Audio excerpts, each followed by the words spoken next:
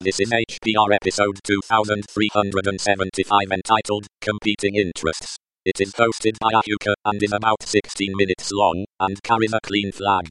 The summary is, we look at the marketplace and see how everyone's interests clash. This episode of HPR is brought to you by anhonesthost.com. Get 15% discount on all shared hosting with the offer code HPR15. That's HPR15. Better web hosting that's honest and fair at anhonesthost.com.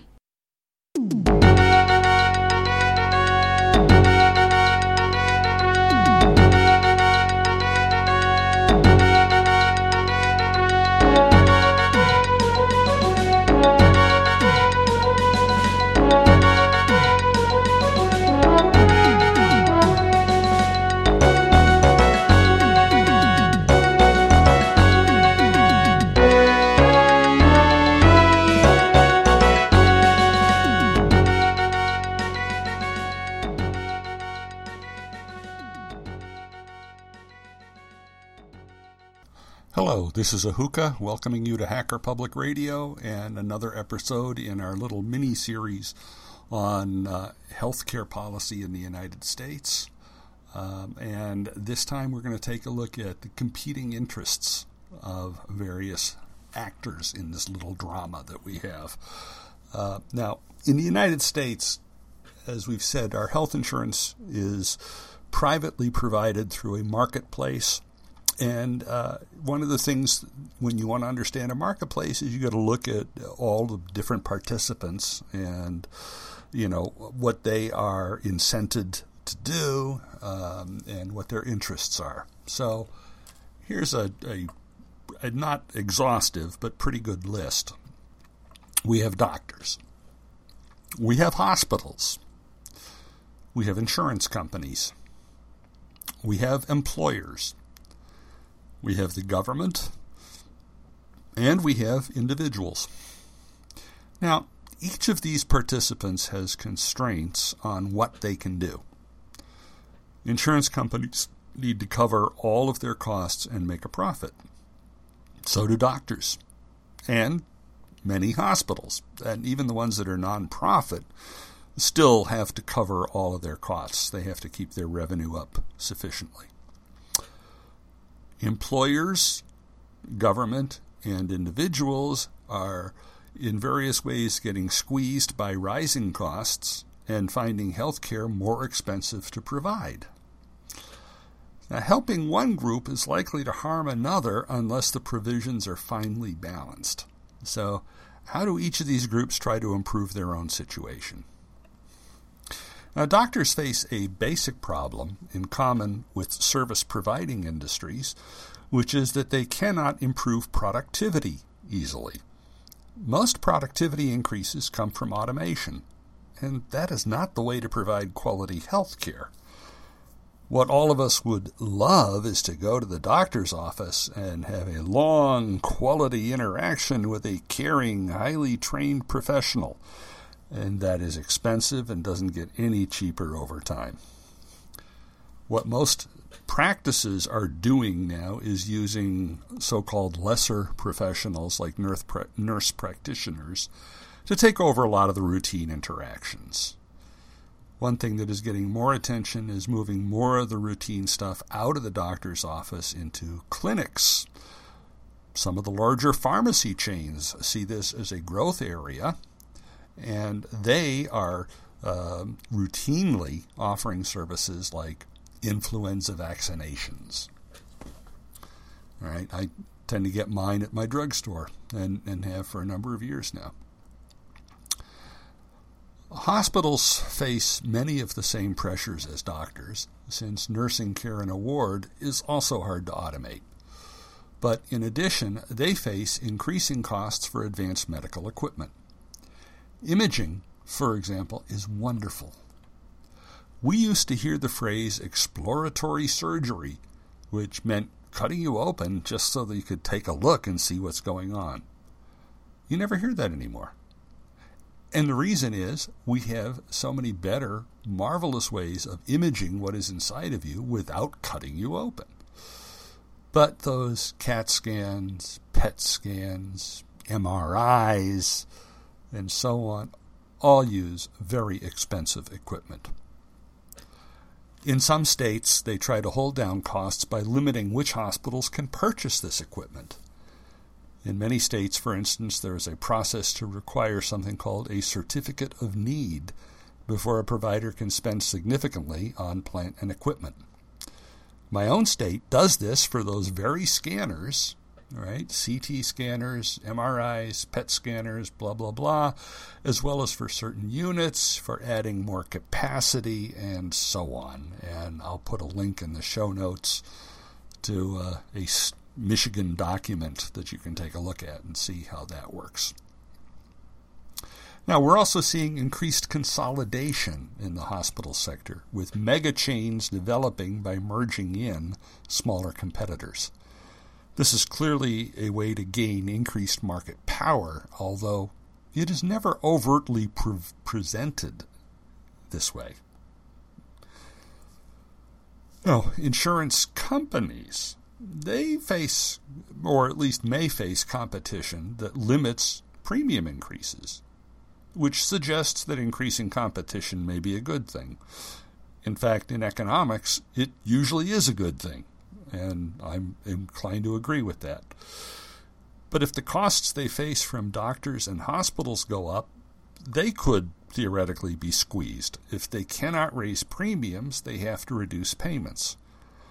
And this is where things like pre-existing conditions become relevant. That is simply a way to say there are certain things they won't pay for because you came in with this problem. So, I'm diabetic. So what would happen if I went to get health insurance and they said, nope, we'll cover you for anything that does not have is not related to diabetes, or we won't cover you at all because you're a diabetic. That would not be good. The other thing they love to do is negotiate package deals with providers to get lower rates. Okay, so insurance companies will create something they call a network, and the network is all of the providers that they negotiated good rates with.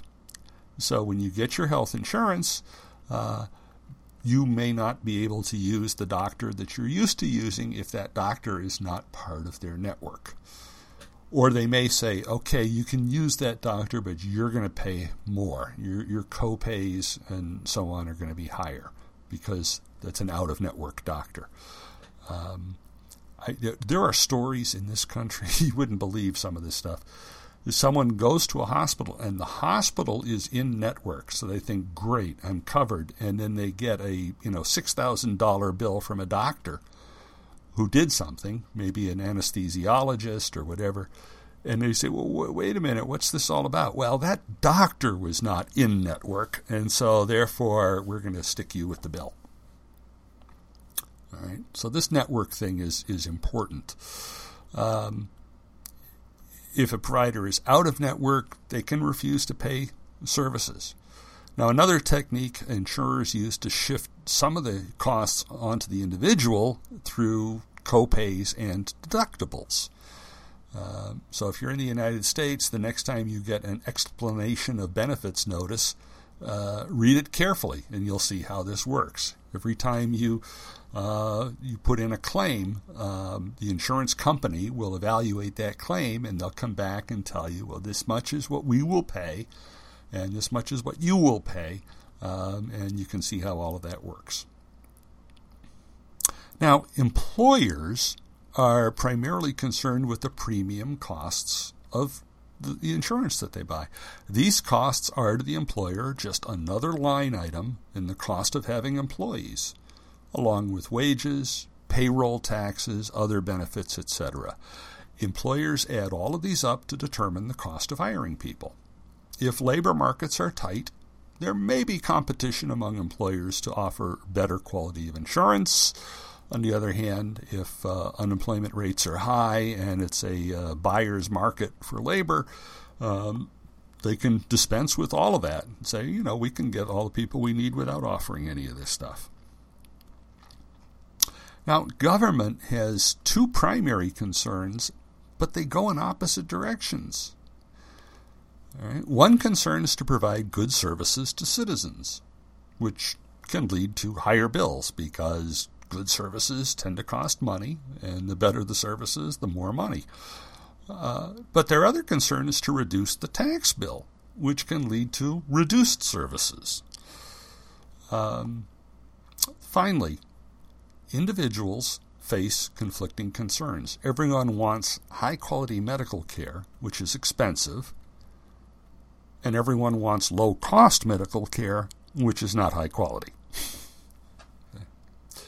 So, this takes us to some useful principles. And the first one, all medical care is rationed. I'm going to repeat that. All medical care is rationed. This one sometimes takes people by surprise, but all it means is that we do not have the resources to provide maximum medical care to every single person. I used to do some very simple projections when I was teaching the economics of healthcare to my students in college. And one of the things we could do with a very simple straight line projection was say, well, somewhere around the year 2050, we will have excellent medical care for everyone and will be naked and living in trees. Well, obviously that's not going to happen. All right, so there is rationing of some. Now the question is what kind of rationing, and how we do that has implications. Providing medical care costs money. Food, clothing, transportation, housing. Well, all of those things cost money as well, and there's only so much money, right? So there has to be some way of finding the right balance. And since I'm an economist, you should not be at all surprised to hear me say that means cost-benefit analysis, okay? And that's one of the things that you really have to do to figure this out. So how, in practice, do we ration medical care? Well, generally in one of two ways. We ration through price and income. All right? In a market system, this is very common. Every bit of care has a price attached. And then you decide which ones you want to spend your money on. Even if you get it as a benefit, there is a cost as well. It's the cost of the insurance. Now, I saw this very explicitly for a while. I was working as a contractor rather than employee, and the company I was working through basically said, we've got 2 hourly rates. You get 1 hourly rate if you want health insurance, and another higher one if you don't. So, as I said before, employers, this is just another line item in the cost of hiring people. And so this was a very explicit case of saying, well, if you don't force us to incur this cost, we'll give you a little more money in your paycheck. So in a case like that, maybe your spouse, and for a while that was the case for me, was that my wife had a good job with benefits. When she lost that job, then things got a little more interesting. So that's the one kind of rationing. Now, this is the most common rationing in the United States, okay? Even with insurance, the question is, well, who has insurance? Well, people who can afford it. Well, what if you can't afford it? Okay, we could provide it through the government, but then that means passing it to the taxpayers, and then they'll come back and say, well, we just can't afford it. Sorry. You get to do without. Now, another one is called rationing by benefit. This is the other. And this is sometimes very controversial and often sounds like the old runaway trolley problem. If you've ever known, the runaway trolley problem is a classic in ethics. And basically it's something like this. The setup is, a runaway trolley is going down the track and it's going to plow into a group of people and probably kill 10 people. But, you could switch it onto another track and avoid those people, but doing that will almost certainly kill someone that is on that other track. So what do you do? If you do nothing, you kill a bunch of people. If you take an active step, you'll save those lives, but you kill someone else. So, interesting problem in ethics. Now, in healthcare, what do we mean? Well, do we spend money on providing basic care for large numbers of younger people, for instance, prenatal care, or on organ transplants for elderly people? If there's limited money, that is one of those things you end up arguing about. For instance, if you're an alcoholic, you may be turned down for a liver transplant on the not unreasonable grounds that you are likely to destroy the new liver just as you destroyed the old one. Another thing, statistics show that a very large proportion of healthcare spending comes in the last few months of your life and may not even prolong life by much at all. Should we spend so much on this? And who's going to decide that? Well, in a democracy, ultimately that probably becomes a political decision of some kind. And, this is one of those things where you can demagogue very easily, as happened with Obamacare and the so-called death panels, which was stupid but was attractive to a certain group of people. So, most other forms of rationing end up resolving into one of these two types. And it again is clear this problem cannot be avoided.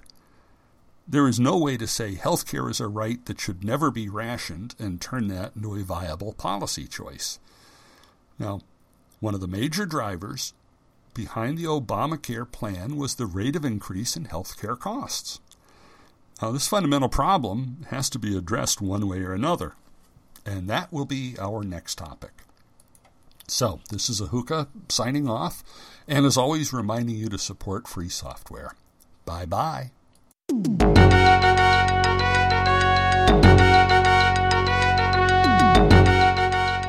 You've been listening to Hacker Public Radio at hackerpublicradio.org. We are a community podcast network that releases shows every weekday, Monday through Friday. Today's show, like all our shows, was contributed by an HPR listener like yourself. If you ever thought of recording a podcast, then click on our contribute link to find out how easy it really is. Hacker Public Radio was founded by the Digital Dog Pound and the Infonomicon Computer Club and is part of the binary revolution at binrev.com. If you have comments on today's show, please email the host directly, leave a comment on the website, or record a follow-up episode yourself. Unless otherwise stated, today's show is released under a Creative Commons Attribution Share Alike 3.0 license.